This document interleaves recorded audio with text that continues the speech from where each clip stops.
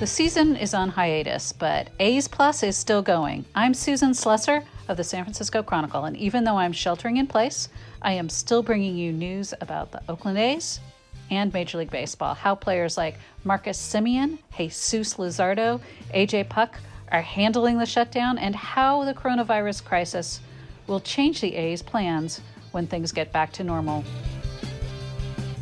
Hello and welcome to part 2 of a special Giants Splash and A's Plus joint podcast. I'm Henry Schulman, the Giants beat reporter for the San Francisco Chronicle. On Wednesday, April 15th, we invited Chronicle subscribers to a Zoom event. Participants were able to ask me and A's beat writer Susan Slesser questions about the potential return of Major League Baseball in 2020, specific questions about the Giants and A's, and anything else on their mind. The moderator was John Schultz, the Chronicle's assistant sports editor. A couple questions here on robo-umps.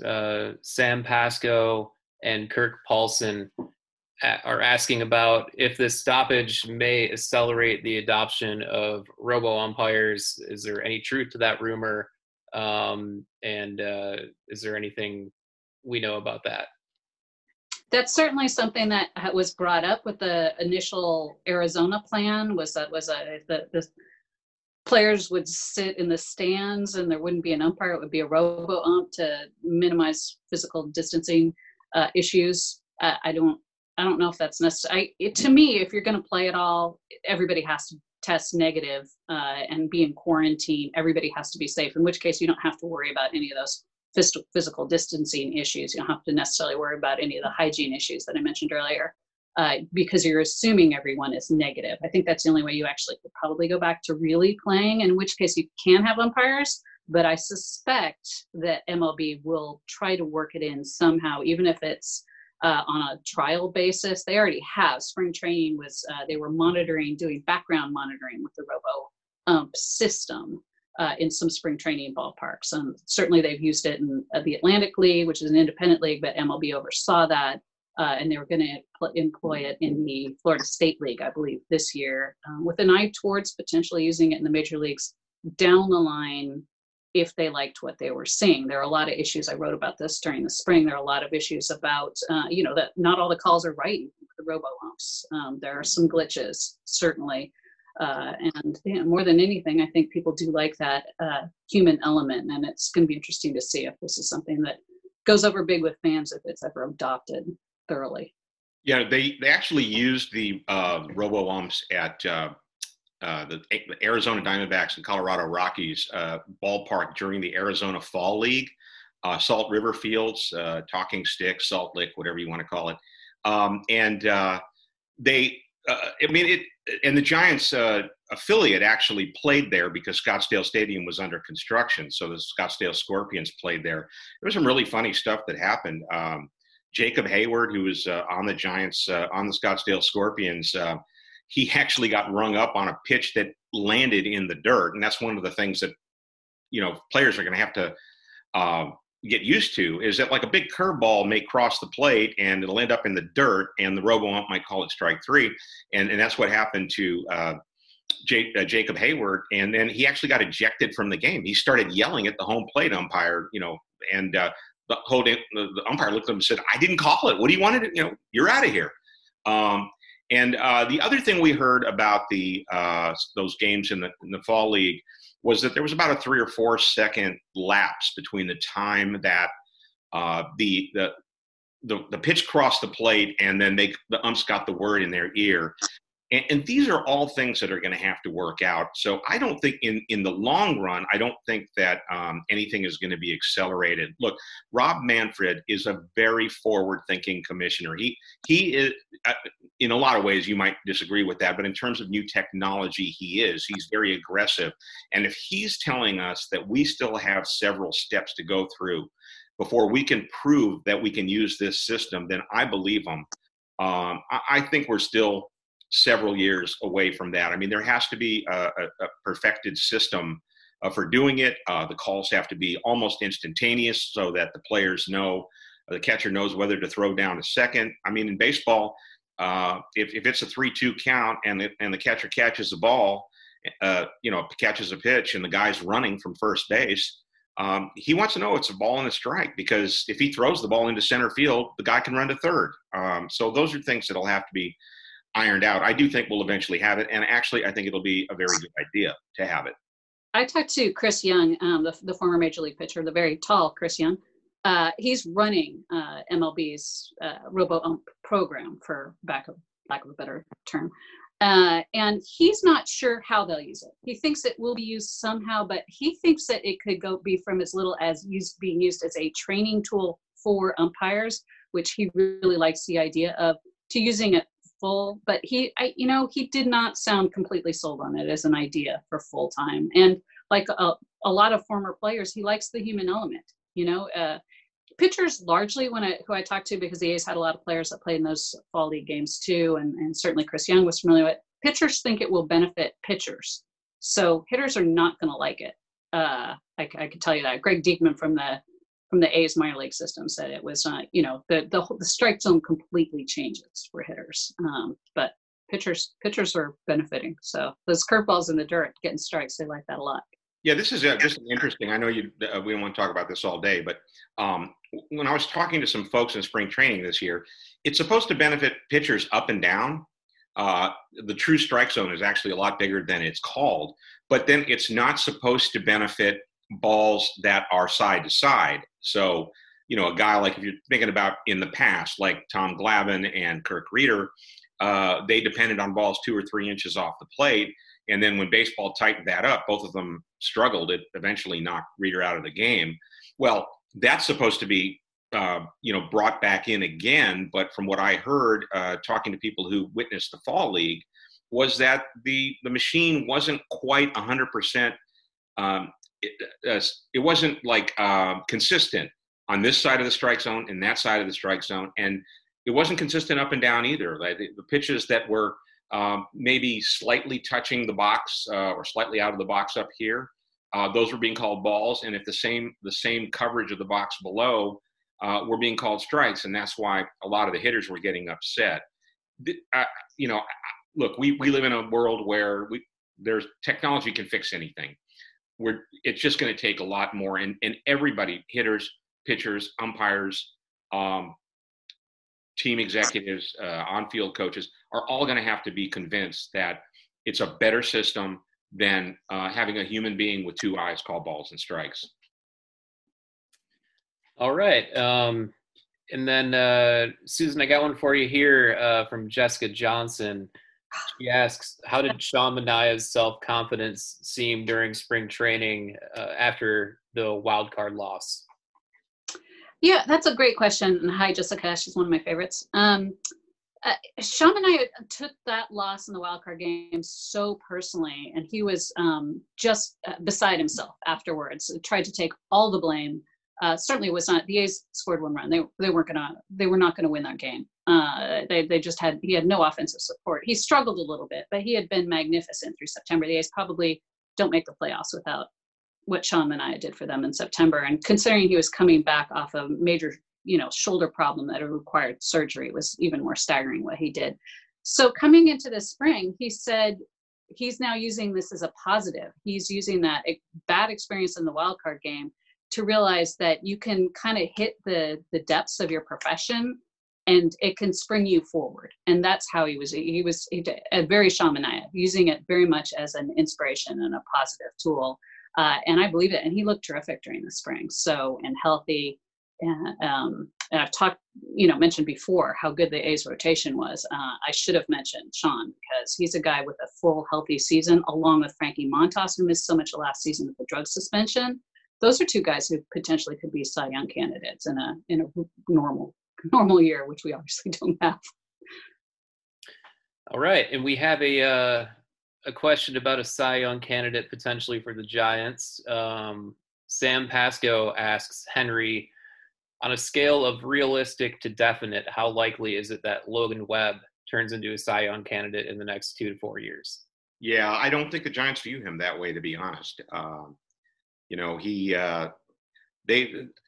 They had him work on his delivery during the offseason, work on some of his pitch mechanics or shape, as they call it.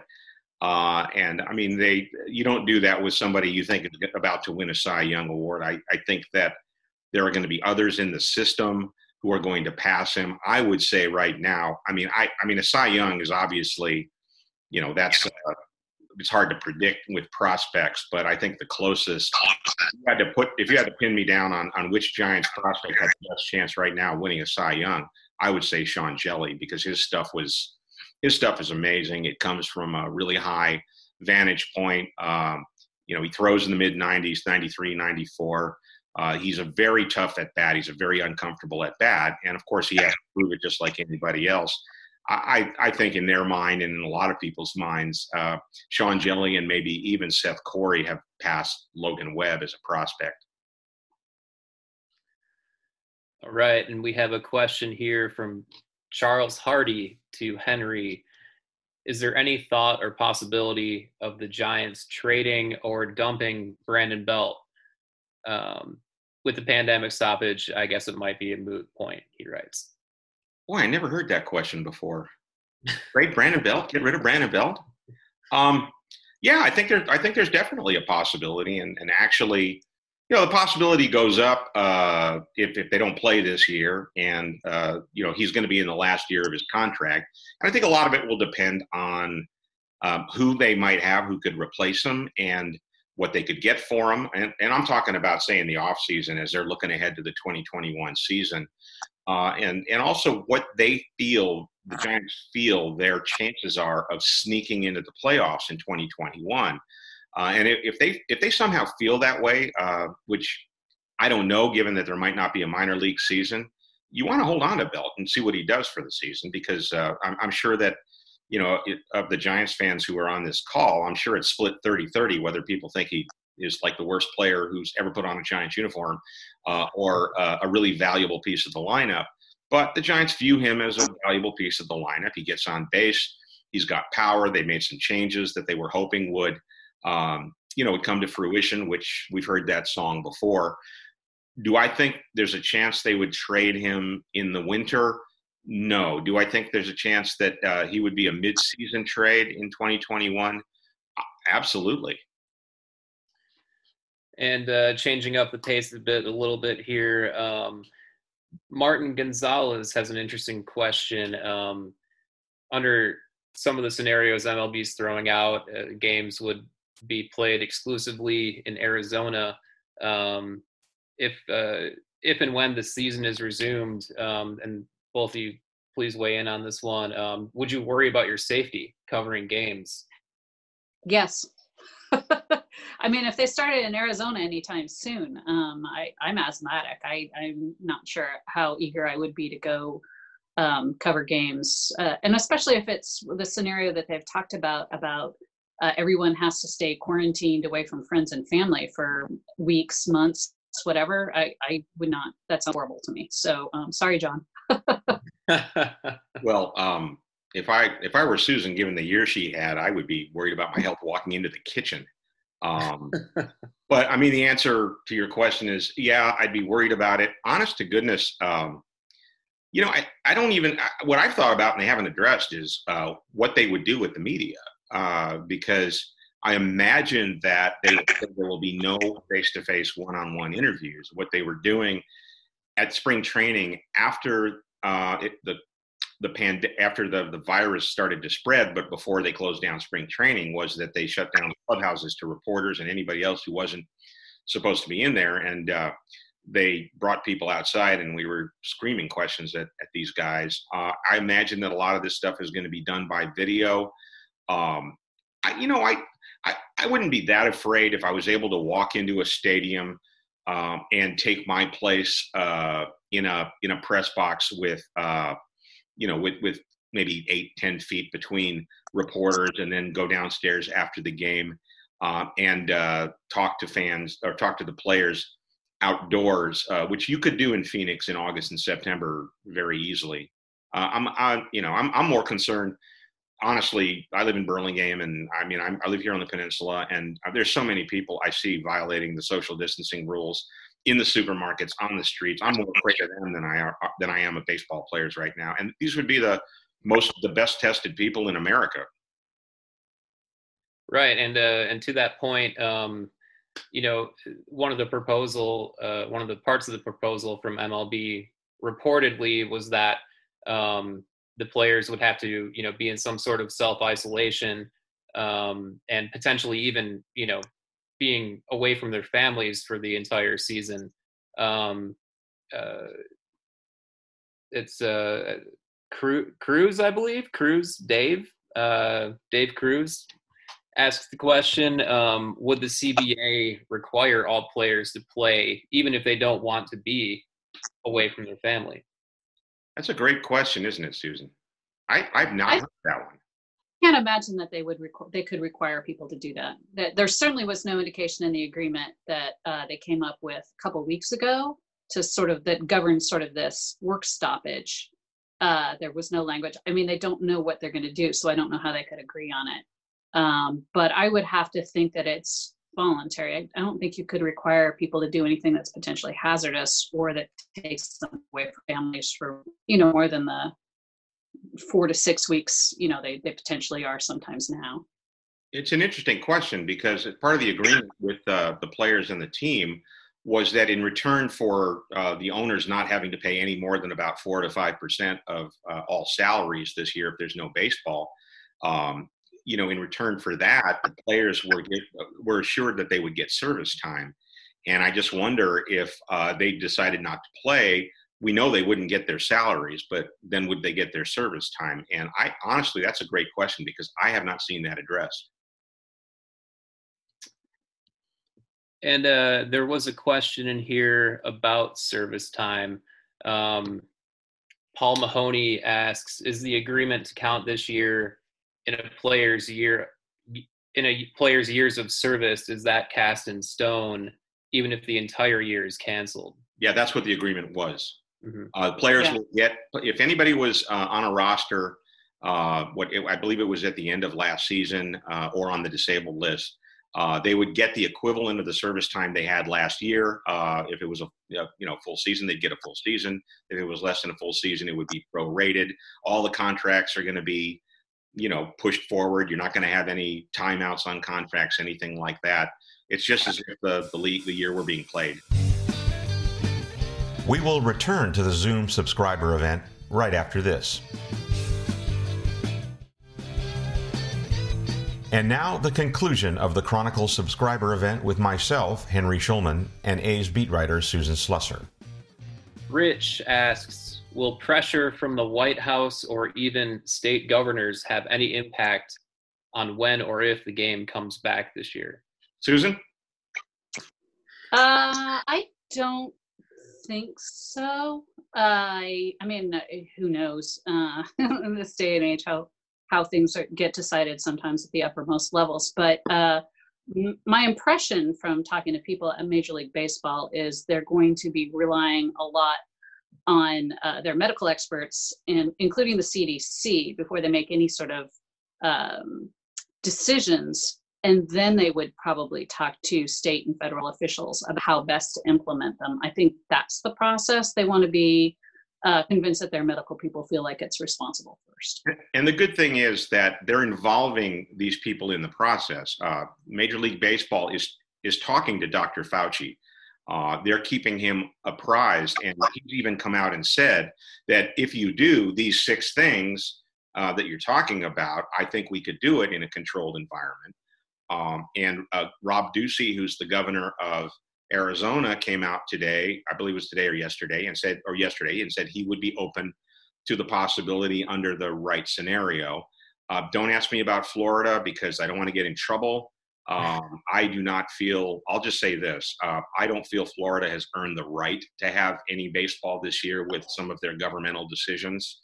I don't think that the White House will have any influence. Like Susan said, it'll come down to state and local authorities. I mean, even before anybody in the federal government said there was not going to be baseball this year, or would say that in certain cities, London Breed, the mayor of San Francisco, came out and said it ain't happening in San Francisco.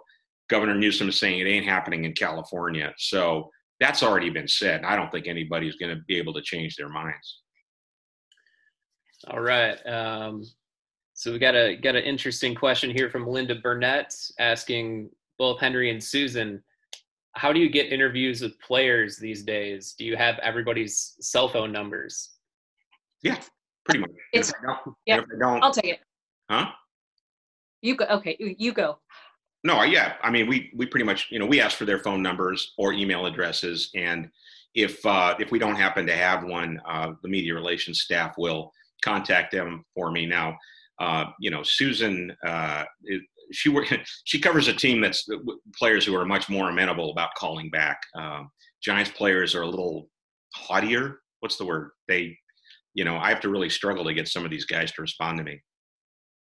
Yeah, it's a little hit and miss. Some guys are great. I would say the majority of the A's players are pretty good, but not all of them. And some PR departments are being more helpful during this time than others, I would say. I've been on email chains with writers throughout the country asking which teams are setting up conference calls and setting up interview sessions with players and executives. And I have to tell you that the A's have done none, zero. So, in that sense, that the A's have been a little bit different. Their players do tend to, especially the younger ones, tend to be pretty helpful with stuff. But you'll see over the course of the next few weeks, we're not getting everybody. That's for sure. There's one guy I've been tried his agent, tried the A's, I've tried his DMs, I've tried his email, everything, and I haven't gotten him for a specific story. So it can be a little frustrating, but we're doing the best we can. I can attest to that. They're Henry and Susan are working really hard to keep the interesting content churned out here, and they've been doing a fantastic job. Question, a couple ballpark questions here. Kirk Paulson asks, just curious, have any of you been to Oracle Park and toured the new layout? How are the changes expected to help hitters or hurt pitchers? Well, it has to help to have the fences brought in. When they decided to do it, you can bet that Farhan Zaidi and his staff looked at all the analytics and figured out exactly how many home runs they would gain offensively and exactly how many home runs the pitchers would give up. That is information that they declined to share because they feel it's proprietary and they don't want us to know the formulas. It's not going to make a huge difference. The one place I think right center, the corner, which is 421, which is the part where everybody has been focused on for the last 20 years. I don't think you're going to see much of a difference between 421 and 415, which I think is going to be the difference. I think it's 6 feet. I think where you're going to see the difference is in straightaway center. It's going to go from 399 to 391, and that has 390 maybe 391. That has sort of been a go direction. If you hit a ball to dead center, a lot of times it's going to fly, even when balls are held up. So I think that you will see more home runs there. Left field is not going to be affected, and I would say that right center is not going to be that much. And Susan, this one's from Jan. She's asking, do you think the A's will be successful in getting a new stadium at either Jack London Square or at the Coliseum? She says she's still worried about them moving. I was worried about them moving up until a year or two ago. I do think that this ownership group and the Dave Kaval are very sincerely working toward a stadium, and Oakland officials seem by and large to be pretty much behind them. However, I'm still not convinced that Howard Terminal is the best spot. Wherever they can get it done is what I think that they should do, which is great. But the lack of transportation and some of the issues with cleanup there, the live railroad tracks right in front of the stadium where it would be, all sorts of other issues that would have to be really worked out. Whereas the other logical spot would be the current Coliseum site, and there are none of those issues there. There are all sorts of, it's not downtown.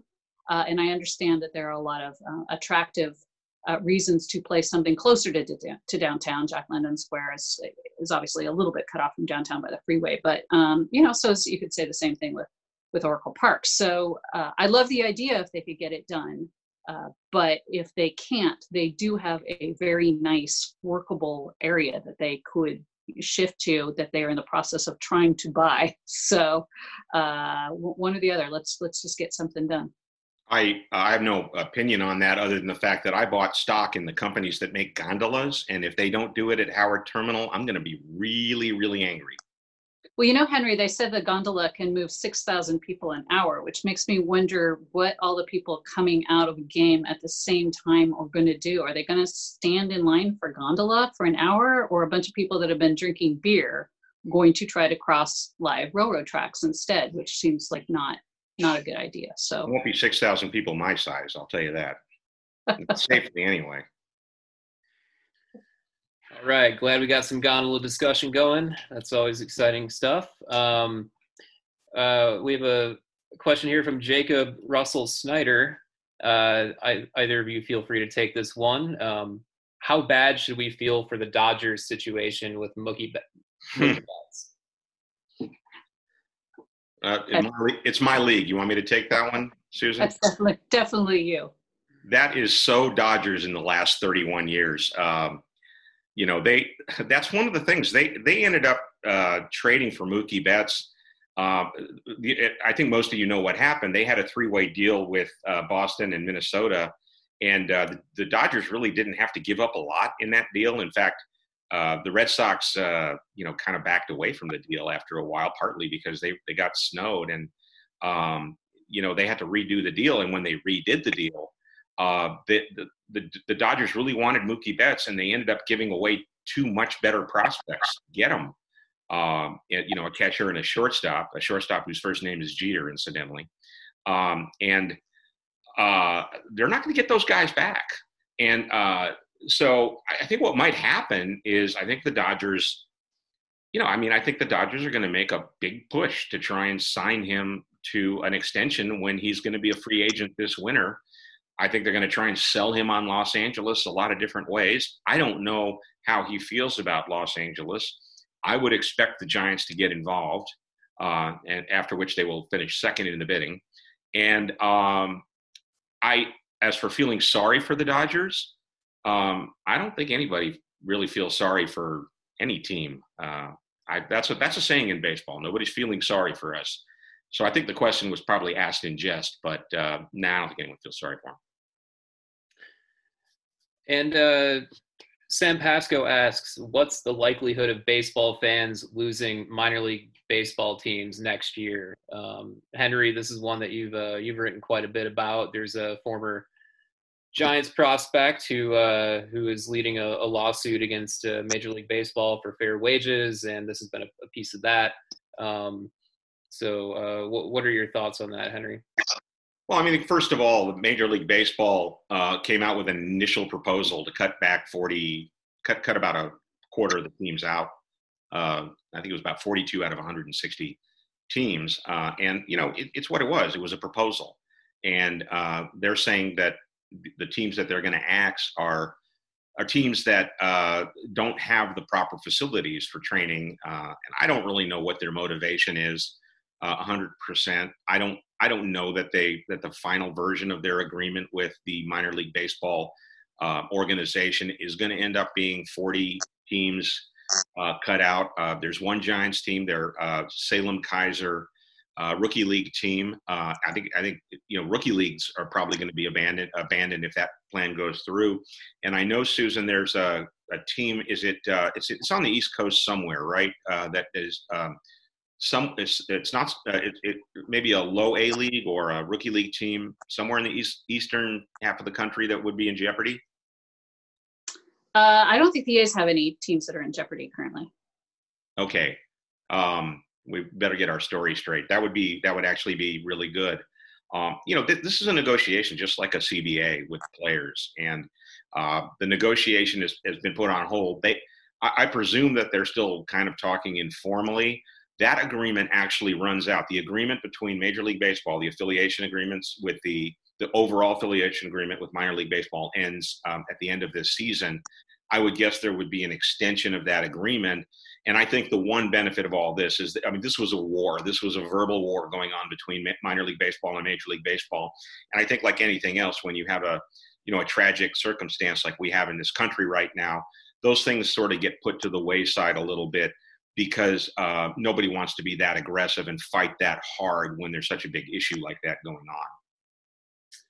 And possibly a sign of the times here, it's taken almost an hour before we got our first Astros question. Oh, yay! So they're starting to come in now. Jacob Russell Snyder asks, how bad should we feel that the Astros did not get a tour of shame? Did they get away with it? I haven't thought of the Astros in weeks, and I don't like that. Susan, why don't you take us with that one? Well, yeah, I do. I feel like I spent the first 3 weeks of spring training writing about the Astros more than anything else, and Mike Fiers, and talking to Mike Fiers every day, which was interesting because for about the first week, he just wasn't answering any questions, and all of a sudden the floodgates opened, and he wound up talking about him almost every day. But yeah, I mean, I don't think the Astros are going to get away with anything. I think anytime baseball resumes, there's so much anger towards them. From fans of every team except for the Astros, but particularly in the AL West and among Dodger fans, and among players on teams. I mean, we heard all spring players with other organizations shredding the Astros for what they did. So, yeah, I don't think they'll get away with it. It's on the back burner, obviously, but I think everybody's going to enjoy piling on the Astros as soon as we are back and playing baseball, whether it's this year or next year. Yeah, I did a podcast with Dusty Baker. I think it was a podcast or a story. I don't remember now. But he told me that he doesn't think that. I mean, they'll have to go through the league one time. And I seem to think now. When I interviewed him, it was before the shutdown, and I'm pretty confident that whether that's going to be at the end of 20, beginning of 21, the beginning of 22, I think the same thing is going to hold true. Even if some of those players aren't there, I think the Astros are going to get it. They're going to have to get used to getting it. No doubt. All right, and a natural follow-up here. Martin Gonzalez asks, what has happened to the MLB's investigation of the Red Sox for cheating?